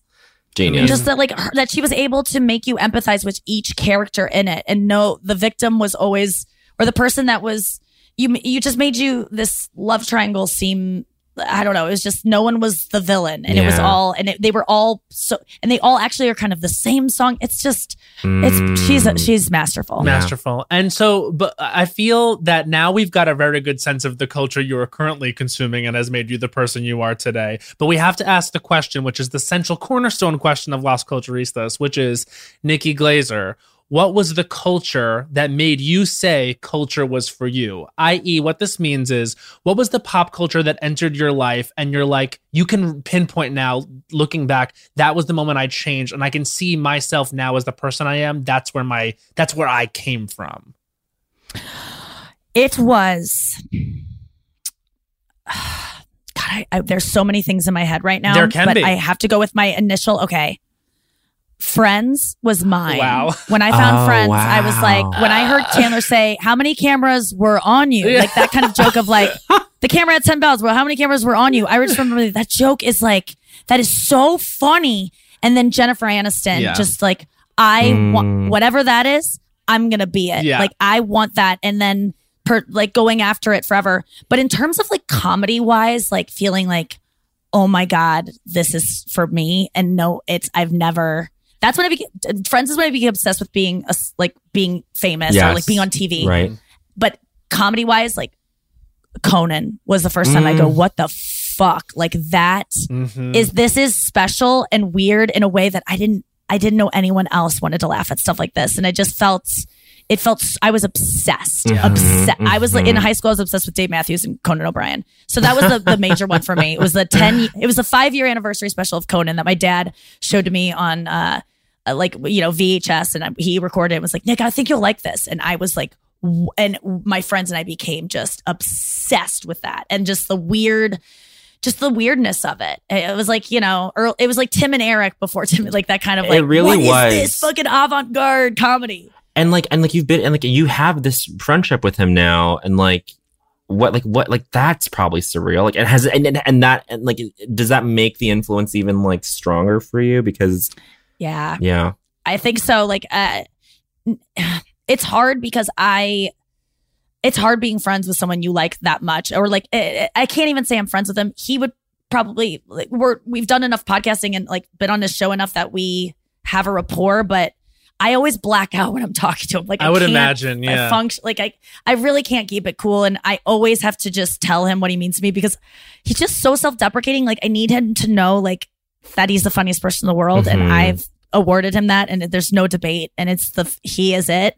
And so I just spend a lot of the time just like, just telling how much I love him, and it's like we can't really get much done sometimes. So I feel annoying to him sometimes. I don't want to know my heroes. I can't handle it. Sometimes it's better to not, and not because they like. I'll just say, so the person that this was for me growing up was Margaret Cho. And so when we early on in doing this podcast got the opportunity to go interview Margaret Cho, and we went up from New York to Nyack where she was doing a show, and we went in her hotel room and we were interviewing her, and you could tell it's early for us because we're so nervous. And I'm telling you, I was obsessed with Margaret Cho. She saved my life when I was when I was in middle school. So Bowen will tell you, I was pacing in the lobby. I've never seen you more nervous. I was like rearranging the chairs. I was like, I couldn't believe it. I was just, Margaret Cho just means so much to me. And so we got there, and the interview was going okay. And because we were young, and I don't think we could really relate to her yet. And so not that we ever could, but like I could tell listening back, I only ever listened to it once. It's kind of like that Taylor Swift comment for you. It's like, okay, I know we corresponded, and then I'm moving on. But there was a point in the interview where I told her what she meant to me. And she kind of was like, oh, thanks. That's nice. And then I remember being like, I had the impetus to be like, no, but do people tell you that? Like, do you hear that? Is that something that you know, that you're hearing your voice and your comedy made people feel seen to a point where like it really mattered? And she was like, and her boyfriend Rocco was there at the time too, doing the interview as well. And he was looking at her like, I could tell he was telling her like, absorb this. Like, it's okay to absorb this. And she was just like, it's really nice that you say that. And we kind of moved on. But it's interesting that you say that, because I had that too. Like, when someone is, you know, you could tell trained to be a little self-deprecating or just be like, no, I'm actually not shit, whatever, move on. It's like, no, you are. And if I can like, I'm not wrong. Yeah, I'm I know. right. Like, Yeah. I know. And I want you to know, like, it is not up for debate. Like, you are, please know this. And you try to, and it's almost like because you're talking to yourself, because you know that feeling of someone, you guys have met people that just are so excited to meet you. They're shaking, crying. Like, you mean so much, you know. And it's hard. It's hard to take that in, because you're like, I'm just a person. I just took a shit. Like, I know that, like, or, you know, like, you just feel like you're, but it's just hard to hear compliments and not go like you just want to push away. So I understand that, but I also want so desperately for him to know it, because they deserve to. And because we're not wrong, we're so smart that we like them, and they need to know that we're like not just any fan. We like know our shit. Yeah, and we like 100%. But I think Conan's the type of person to like accept that better than others, right? Like, I don't know. I feel like he goes, oh, that's very nice. That's very really nice. Oh, that's very nice. You know, like it's okay. He wants to move on. He's very uncomfortable with compliments, and that's why I feel bad, because I can't help it, and I make him uncomfortable. Yeah, like he doesn't like it. Sure. Why do I continue doing this? Thing that he doesn't like? It's actually because like I always. All right, this is crazy. I'll be vulnerable about this. Like, if I ever have a situation where I'm on Kelly Clarkson's talk show, they shouldn't let me on, because I'll sit down and it'll be a thing of like I'll hyperventilate. Like it will go viral, because it's like, crazed faggot makes himself like full spectacle on Kelly Clarkson show. Like, it will be bad for whatever I'm promoting. Like, it won't be good, because like I associate with her with a time I needed her so badly, and my love for her has never waned, to the point where it's like I don't see a world where I could be normal talking to her. So to have that person and to have a relationship with that person is like, it's crazy. Yeah. As you're talking, I'm thinking of meeting Taylor Swift, and it's just, It wouldn't go. I've met her before I was obsessed, and right now it just wouldn't. I met Dave Matthews once, and it didn't go well. It was that, Matt. I just like really embarrassed myself, and this was a couple years ago, when I really had enough accomplishments to be like, I deserve to meet you, you know. Like, this was my goal, was to get in. I even said that to him. I'm like, you're the reason I even do comedy, because I wanted to like get into your sphere so I could meet you. And I use the word sphere a lot, like really like bothering. We love sphere. It was such a weird, like, there was a whole other thing that happened before that, but I was really embarrassing. I wasn't cool. I don't want to meet him again. Like, it's not a good look. It's not worth it. Like, I can't be myself. I will never be myself in front of those people. But you got to get on Kelly Clarkson. I mean, I feel like we clip this and send this. I'm going to send this to a producer there, because that has to happen. They want that. Well, that would be. I know that's like amazing good TV. for what they do. Like, the thing is, like, she would make you feel comfortable. She would make you feel comfortable. I mean, Bowen, you'll be on it like why, any second. Why did she help you through so much? I mean, just like, I was like a gay kid, closeted kid in like 6th grade when she was on American Idol. And I just remember I was just when America fell in love with her for being herself, that I kind of said to myself, I was like, well, maybe one day people will like me for being myself. And I really, it was just hard. It was like a time where I was realizing I was something that no one aspired to be. It was like very much that time of like, gay was the worst thing you could say at someone. I'm from Long Island. It's very toxic. And so just to see someone be so obviously themselves and like be beloved because they were a good person and talented, I was just like, well, at least I know it's possible that like someone could fall in love with you just because you're you. And I think just throughout my life, like, I've always listened to her music to comfort me, and I also do think she reminds me of a younger version of my mother, to be honest with you, in terms of her energy and the way she looks. So there's something there, but yeah, I mean, like, that's what it is. And we actually, like, I went to her show. I've seen her live 11 times. Bowen and I went to The View one time because she was on it. That's a whole thing. When Joel Kim Booster was on Kelly Clarkson, he's one of my best friends. Like, I went in the audience and, like, I was taking pictures of him. I put a picture of Joel Kim, Kelly, and Jennifer Hudson on my grid because it was one of the best days of my life. Like, I went back to say hi to him after. I couldn't have run out faster because I thought he was trying to, like, punk me and have her come in. I was like, gotta go. It was like, it's like a full thick thing. You really don't want it. Yeah. Yeah. No, well, I know Bowen's gonna be on it like any day soon, and I'm just gonna not be able to watch. So yeah, Bowen's gonna do Kelly Clarkson any day. Wait, any day. Wait. What were you on that you got to go that you put on your grid? What was that? So it was when Joel Kim was on Kelly Clarkson to promote Sunnyside. I went as his guest in the audience, and I was. But you didn't get to go backstage. No, I did get to go backstage, and I said hello to him. But you bolted it out of there. And I thought he was trying to, like, pull one on me, and I think he might have been, because I'm telling you, I went back there, hugged him, said, "You were so good, babe. I'm out." And so I could not have ran out faster because I was so like, interesting. It would have been so like him. No, I do want to meet her. But not those circumstances. Not backstage at her show because my friend is on the show. You know what I mean? Like, it has to be like a thing, like where I'm meeting her with intention at this point, because I have to get my thoughts together. Like, it can't be a surprise it's Kelly thing, because it won't be cute. You know what I mean? I completely agree. And I did. That's what happened with Dave Matthews. I had a chance to meet him and I took it, and I wish I wouldn't have, just because it wasn't the circumstance under which I was able to express how much he meant to me. Yeah. I went to I was invited to like a listening session where you sit in a room at SiriusXM, because I had a radio show there that you were both on, right? Bowen, did you ever come into it? Yeah. I think we did. Yeah. And Matt, you came in separately another time. I was on too. with Leah Lamar. Yeah. Yes, that's right. Okay. Love her. So love. Saw her the other night. She's so great. So I got asked to go to a listening party where literally Dave Matthews just sits in a room with like 10 people from Sirius that somehow finagled a ticket to this room, and he presses play on a thing. Like, you just listen to it with him. Like, he's not playing it. You're just like listening to it. So it's like you're in it's awkward, and it's a new album, and you just like sit there and like bop your head in this like kind of cold conference room and Baba Booey from Howard Stern was there, and I was excited to be there, but like I'm looking at Dave Matthews' like leg, like his denimed knee, just being like, that's his knee. Like, I thought about that. Like, it's just like, I can't. I've thought about that knee.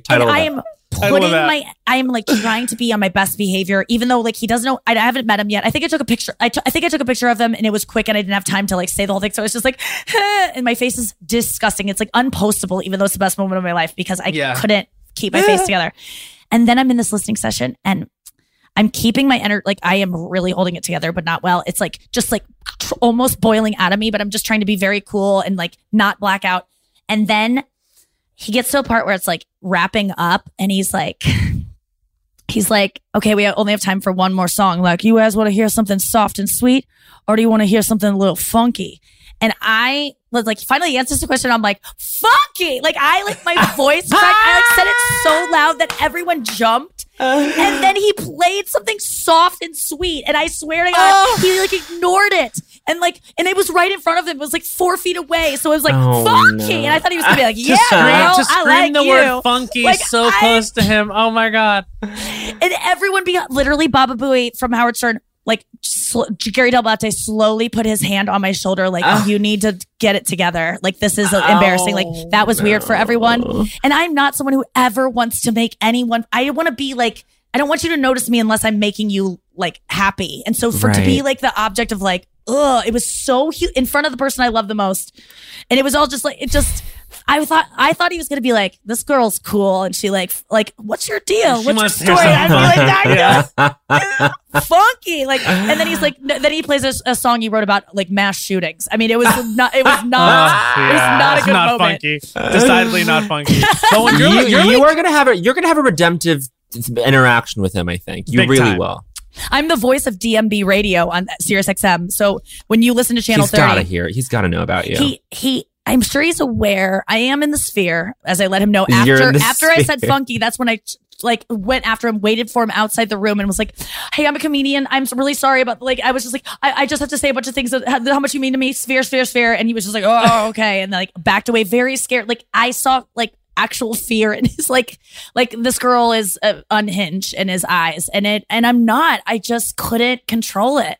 And it wasn't the right time. That would have been funny on camera with like a big like to do. Like if you went on the Kelly Clarkson show, Matt, and had that moment, and had that around it, it would be appropriate. But this was just so uncomfortable.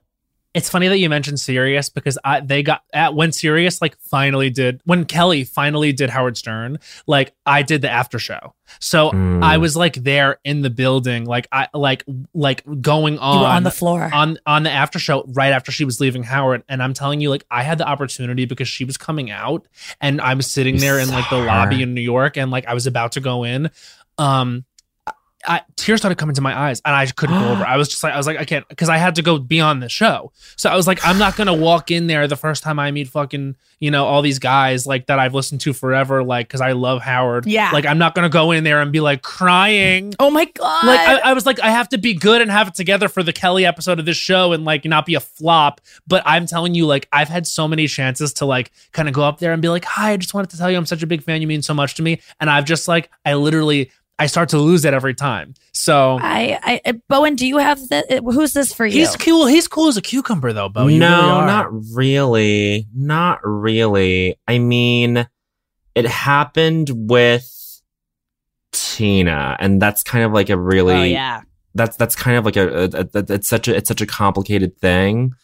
But it happened with Tina, and at one point when I was shooting Girls 5 Eva in January, like Matt Whitaker, our friend who wrote on this episode that I did, was like, by the way, Tina and Jeff are coming into the studio. They want to say hi. And I was like, okay, cool. And then I just spun out in my room for like 20 minutes. And then they finally invite me to set. And I'm like, okay, I guess I'm going to run into her on the floor. That's maybe even better. So that like, she just sees me like in my element or whatever. And then she just left. And I feel like, but then before that, it was when I did the Kimmy Schmidt movie, and she came over and she just like checked, and I completely blacked out, and it was the most meaningless interaction to her probably ever. But then she mentioned me in an interview recently where she talked about the iceberg, and I was like, she loves you, Bo. Oh I think that's why you get God. asked to be on her shows and stuff. but I think I have to like keep this distance that I have not created, but that's just been like very like just through happenstance has been like, that's been what's calibrated, and I'm like, I can't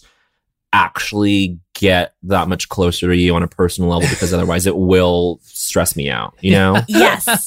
It won't, and you won't remember it. Like it won't go well. So you have to keep away. But to hear your name come out of her mouth, isn't that wild and such like? It's so weird. I don't even know that. I don't even know that it's exciting to me. It's mostly just bizarre, and I'm like, whoa. And it means that she's like watching, it's like all this other stuff comes in, and I'm like, my God, damn, this is actually really fucking bizarre. But my Conan thing is, my freshman year after high school, we came to New York City to look at colleges with my sister, and then the one fun thing we did in New York was to take the 30 Rock studio tour, and it was the summer, so we knew SNL was out. But then I was like, is Conan doing a show this week? They go, no. The pages go, no. But we still went to the studio. And I was actually more excited to be on the 6th floor, wherever Conan's studio was, than I was to go to 8H, because it was just like Conan there. And you saw like Max Weinberg's drum line, like drum Yes. set, like, and I was just like, something about Conan, like staying up past Leno, like suffering through Leno in order to watch Conan was like such an important ritual for me as a kid. And like, it did like inform my whole sensibility, I think. Absolutely. Because it was weird shit. It was so weird and funny. Yeah. Oh my God. It made it okay to just take some real swings, and they had misses early on, but nothing ever missed for me, because I was just a kid, and like, it was just to take those, to have a masturbating bear, to have all those like silly things that like maybe now wouldn't hold up as much, but like back then it was like, what the fuck is happening? That was so, I love hearing about like, you're right. It's like watching Conan is who I am. And that's what I told him the first time I met him. I go, you're why I do this. Like you made this. And he was just, it was because it's true. But Matt, to hear you say that Kelly Clarkson like helped you like process that and like feel like maybe there was a chance, like when I watch the Billie Eilish documentary and I see girls like being like, I'd be dead without you, Billie, like I'm always go, yeah, really, you'd be. And I actually feel I never related it to that as like a young girl, so I think that's why I look at that and I go, what is that young girl saying? I would have, but as an adult woman, like I do feel that way about Taylor Swift. Like I would have a lot of of a time accepting myself and like getting to who I am now with my self-esteem and like what I want and how I want to like how I want to feel and what's okay to feel because of her. Like I really would be a different person without her, and I'm proud to be someone that is that impacted by people I don't know, by art. I like it's not I am not ashamed of being just like a stan, and it makes me feel 14 again, like caring about stuff, loving, being a fan that hard and being obsessive, which is like something that I've always been in my life. Like I like that it doesn't go away as an adult because it makes me feel young, like the excitement. It's a way to keep Taylor in touch Swift. with the inner child, and that is important. And so many times that comes under attack, you know, especially like in an ugly world. You know what I mean? Like in a world that's like dark, and I that's something that I mean. I think that's one reason why we still love doing the podcast so much, because this podcast can be a celebration of like loving what we love, and so that's why I like to have conversations. Like I know that Bowen and I like love to have conversations like the one we just had, because it's a place to come here and not feel like you have to be like, well, my guilty pleasure is like, no, it's like there's no guilt. No, that's never the frame. Never. And it's never. just there's not a lot of spaces for that. And that's when I do look for other Swifties, and I wear a lot of Swift merchandise, and t-shirts, not because I'm like want to promote her, but because I like want to find other Swifties. It's like I'm peacocking for friends, because I'm like, I want more people in my life. Like I would when I look for like a boyfriend, I'm like, I really need you to like Taylor Swift. Like I don't want you to just tolerate it. I will play that song to make you get through your feelings of tolerating Taylor Swift. And maybe you'll start to like her because she'll help you with process those feelings that you're feeling when you let me listen to Cruel Summer on repeat. But it's, best song on Lover. I mean, we never got our Cruel Summer video, and I'm still waiting. We never did.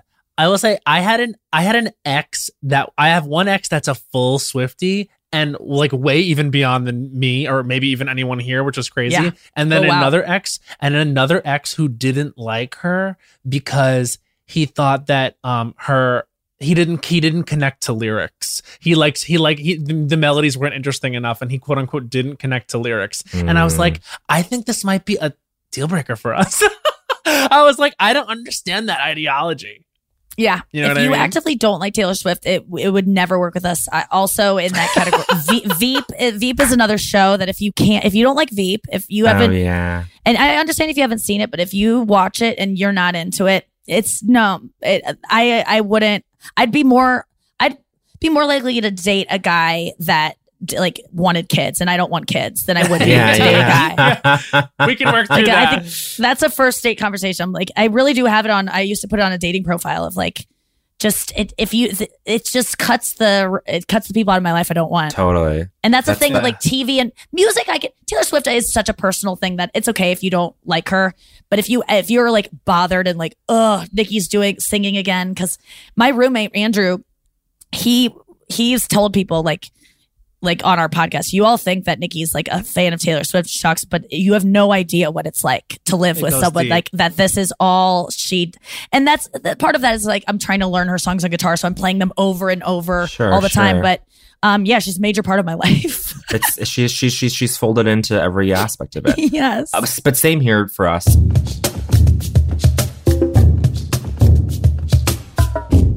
There's a new sparkling water beverage from the makers of Bubbly Burst. Refreshing bubbles, colorful bottles, and playful smiles galore. Bubbly comes in a variety of 6 fun flavors that taste incredible, and with no added sugar and low calories, there's a lot to smile about. Each sip adds a burst of fun to your day. I don't know about you, Matt, but it's my perfect beverage for catching up on all my favorite shows with. Yes, baby girl.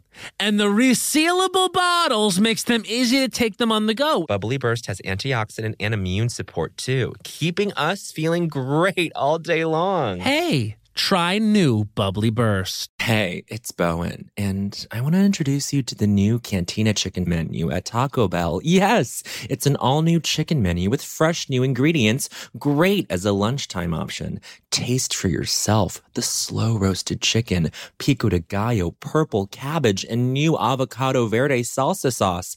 With new menu options like Cantina Chicken tacos, burritos, and quesadillas, there's something for everyone. And Taco Bell isn't just for a late night. With this new Cantina Chicken menu, the possibilities are, well, endless. Try the new Cantina Chicken menu at Taco Bell now. Now, I said. Snag a Job is where America goes to hire, with the deepest talent pool in hourly hiring. With access to over 6 million active hourly workers, Snag a Job is the all-in-one solution for hiring high-quality employees who can cover all your needs. On demand, temp to hire, part-time or full-time. You name the position. Warehouse worker, retail associate, grocery store clerk, fitness trainer, baker, stylist, bellhop, podcast producer. Yeah, Snag a Job's got a worker for that. With our easy-to-use platform, you're able to seamlessly post and fill available positions quickly with a dedicated customer support team to provide all the help you need along the way. Kind of nice knowing you have a talent pool like that in your own backyard, right? Snag a Job is the partner you need to keep your business running smoothly. So visit snagajob.com or text snag to 242424 to talk to an expert. Snagajob.com, where America goes to hire. Hacks is back for season 3, and so is the official Hacks podcast. In each episode, Hacks creators Lucia Aniello, Paul W. Downs, and Jen Statsky speak with cast and crew members to unpack the Emmy-winning comedy series.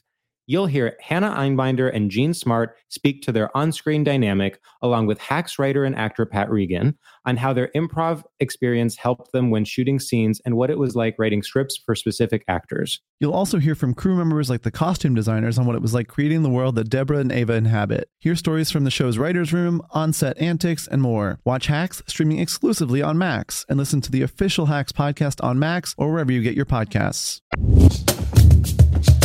It is time for I Don't Think So, Honey. So this, Nikki, is the sort of finale of the show where we take 60 seconds to sort of, really come for something in pop culture that we're not as happy with as, say, Taylor Swift. In fact, we're so unhappy that we say, I don't think so, honey, name of thing. I do have one, Bowen, and it is interesting. It's in the world of music as well, pop music even.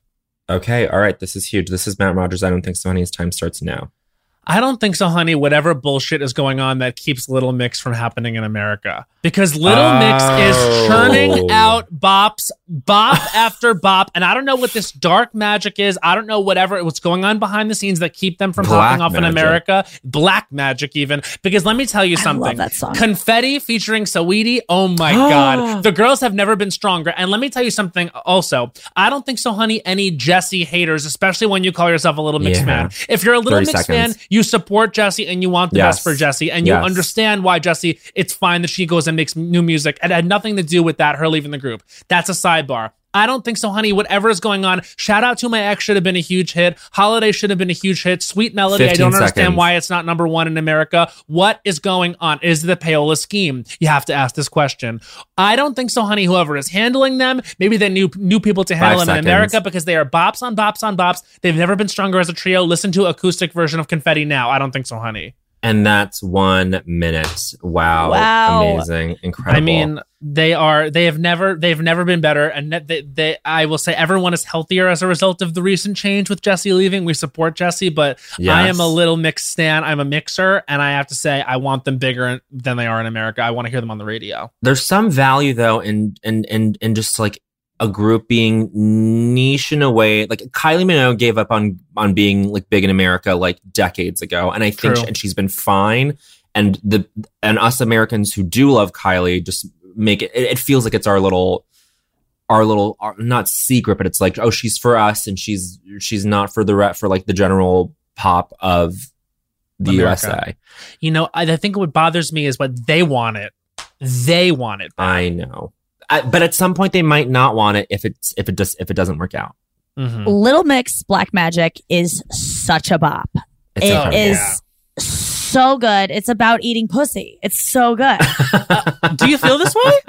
It is about eating pussy. It's about like I have black, like eat my pussy. Take like, a sip of my secret potion. Like it's get on the floor. It's all about go down on me. For me, it was like yes, go down on us. Mm-hmm. Well, Black now Magic. we're sort of I feel like we're in a revolution of, women being like, no, go down on me. Like I mean, like in the past 10 years, I feel like we've now gotten, like Nicki Minaj single-handedly has now changed it all. I mean, now fucking getting your ass ate is like normal. Gen I know Z that is really, that is just, It's huge. that's par for the course. That's first base. It's huge. Truly, it's first base. Ass eating is first base. Rule of culture number 33. Ass eating is first base. Now, Bowen Yang, we have your I Don't Think So, Honey. Are you ready to go? Yeah, I'm ready. This is Bowen Yang's I Don't Think So, Honey. His time starts now. I don't think so, honey. We're rebooting Dan Brown book adaptations. There are so many things wrong with this. First of all, how are you going to replace Tom Hanks in anything? Right?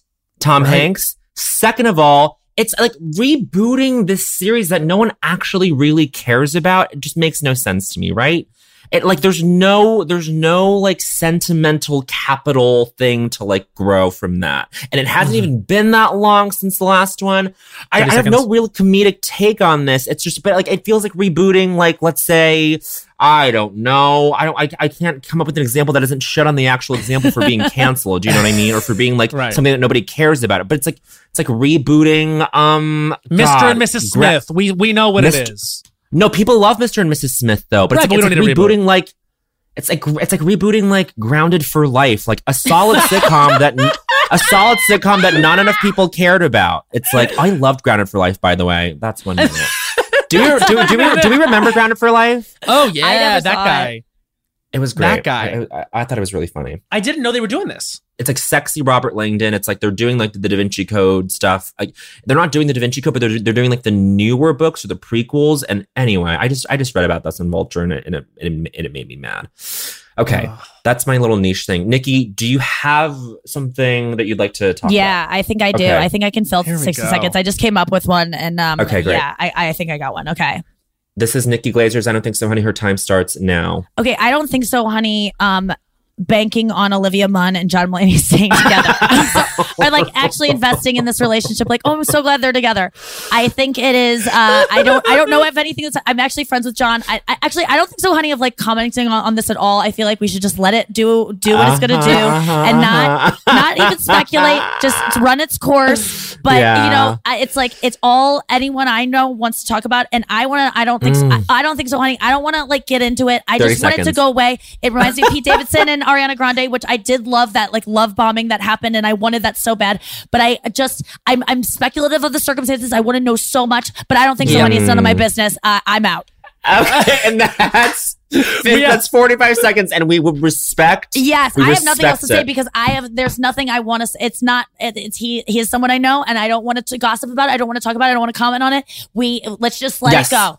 It can't last. But you're saying with the initial I don't think so, honey. You're saying, and you don't have to elaborate on this. I just want to help you sort of summarize this. You're saying I don't think so, honey. Banking on this relationship because it's like the fact that we are invested as like a culture in this relationship is not the thing. We're projecting everything about J-Lo and Ben onto Mulaney and Olivia. We have transferred that because we have given up on Bennifer because it seems like they hung out and maybe got on a plane together, but there hasn't been much left. And now we want this. We're like, this is exciting, and let's just leave it alone. We can respect that. I mean, I'm sure the three of us individually have our thoughts on this that we can share offline. Oh, absolutely. I'm like, yeah, we can get Olivia Munn. I'm always love Jenny Slate, Chris Evans. Like I love any comedian really dating a very, very hot person. Chuckle fucker. Yeah. Chuckle fucker. Yes. And chuckle fuckers can be so hot. It's actually rule of culture number 57. Chuckle fuckers can be so hot. So whenever anyone is talking to me and I genuinely feel like they're out of my league, I'm always like, what? But what? And then I remember, no, chuckle fuckers can be this hot. No, they always want to start a podcast with me. They don't want to. They don't want to fuck me. They always want to like have me on theirs or like start talking about. Oh yeah. Like they want to know like how to start doing stand up. Like I get that a lot, and then I've been misled a lot by really hot guys. And I'm like, you're out of my league. Like sometimes I'll match with a guy on Raya. This is no joke. I match with a guy on Raya who is a pop star sensation. Like I am a huge pop star, and he's young too. It was a night where I like made my Raya settings like very, and so she laughed. So No. So I because my set I never go that low. I don't know what like I one night I must have been real horny and been like, I deserve a young guy. So I get it. So I matched with this like guy, and I'm like, oh, and he messages me right away, you're the GOAT. And I'm like, fuck. Okay, I thought I had no. I thought I know. You know what that was. He's a fan. He saw my roast clips recently. He's 100%. a child writing me, you're the GOAT. And then he did a GOAT emoji, and I go, thank you. And then he's like, will you roast me? And I was like, because all my friends were like, he likes you. And I go, no, guys, he's a little fan. No, and they were like, he wants no, like that moment. No. And so I sent him a roast joke about him. And then he was just like, oh my God, fuck, I've never even thought about my last name like that. And it was like, and that's all he wrote. And that was the last interaction. So I get that a lot. But on face value, like this pop star that people like, telling you that he's a fan, that he admires your work, that's something. It's awesome. It actually does feel really good. But the context is shitty because the setting is shitty because God, like Matt's gotten this too. Like the worst is when it's like multiple guys on Grindr being like, this is the summer. They're like, would you mind reading my packet for SNL? Insane. And I was just like, you gotta actually go to Prison on the Moon or something because how dare you? You need to go to that jail in the Marvel universe that's in the middle of the ocean. That one.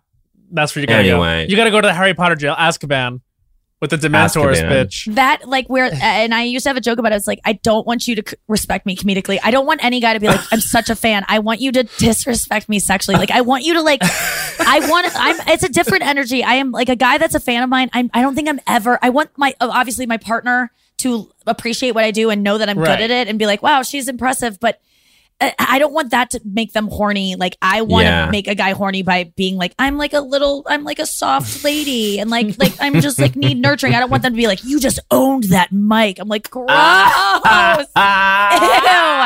No, all they should do is get it. They have to get it. They understand it. They have and to then get it. Fuck the shit out of it. Yes. Yeah. Yes. 100%. Yes. Oh, well, I mean, you're well on your way because I'm very happy to say we are the podcast that introduced Nikki Glaser to poppers. Oh my God. What an honor. This is huge. We're going to send you our merch, which is we're going to give you a Taylor Swift sweatshirt. Yes. So you have stuff coming in the mail. Thank you. And everyone out there, you got to listen to the Nikki Glaser podcast. It's out almost every damn day. Which we love. Monday through Thursday. And One Night with Nikki Glaser, she's on tour. You can get some tickets to that. And also, you know what? If you haven't watch Bangin', one of my favorite specials on Netflix. You're one of the best doing it. We have been fans for many, many years. So likewise, really cool. and it's like I'm just so on like it's truly it's like when Charlie Puth DM'd me, like the fact that you guys like me, I'm like that is cool. That is really cool that someone that talented likes me. It means a lot. Oh my God, Nikki, wow. we love you. And Nikki, feel free to join in with us right now. But we end every episode with a song, and I feel like it's got to be Tay. Do we have? Listen for the best. My reputation's never been worse. So you must like me for me. You can't make any promises now, can you, babe? But you can make me a drink. To listen to the rest of that, listen to Reputation, the album by Taylor Swift. Bye. Bye.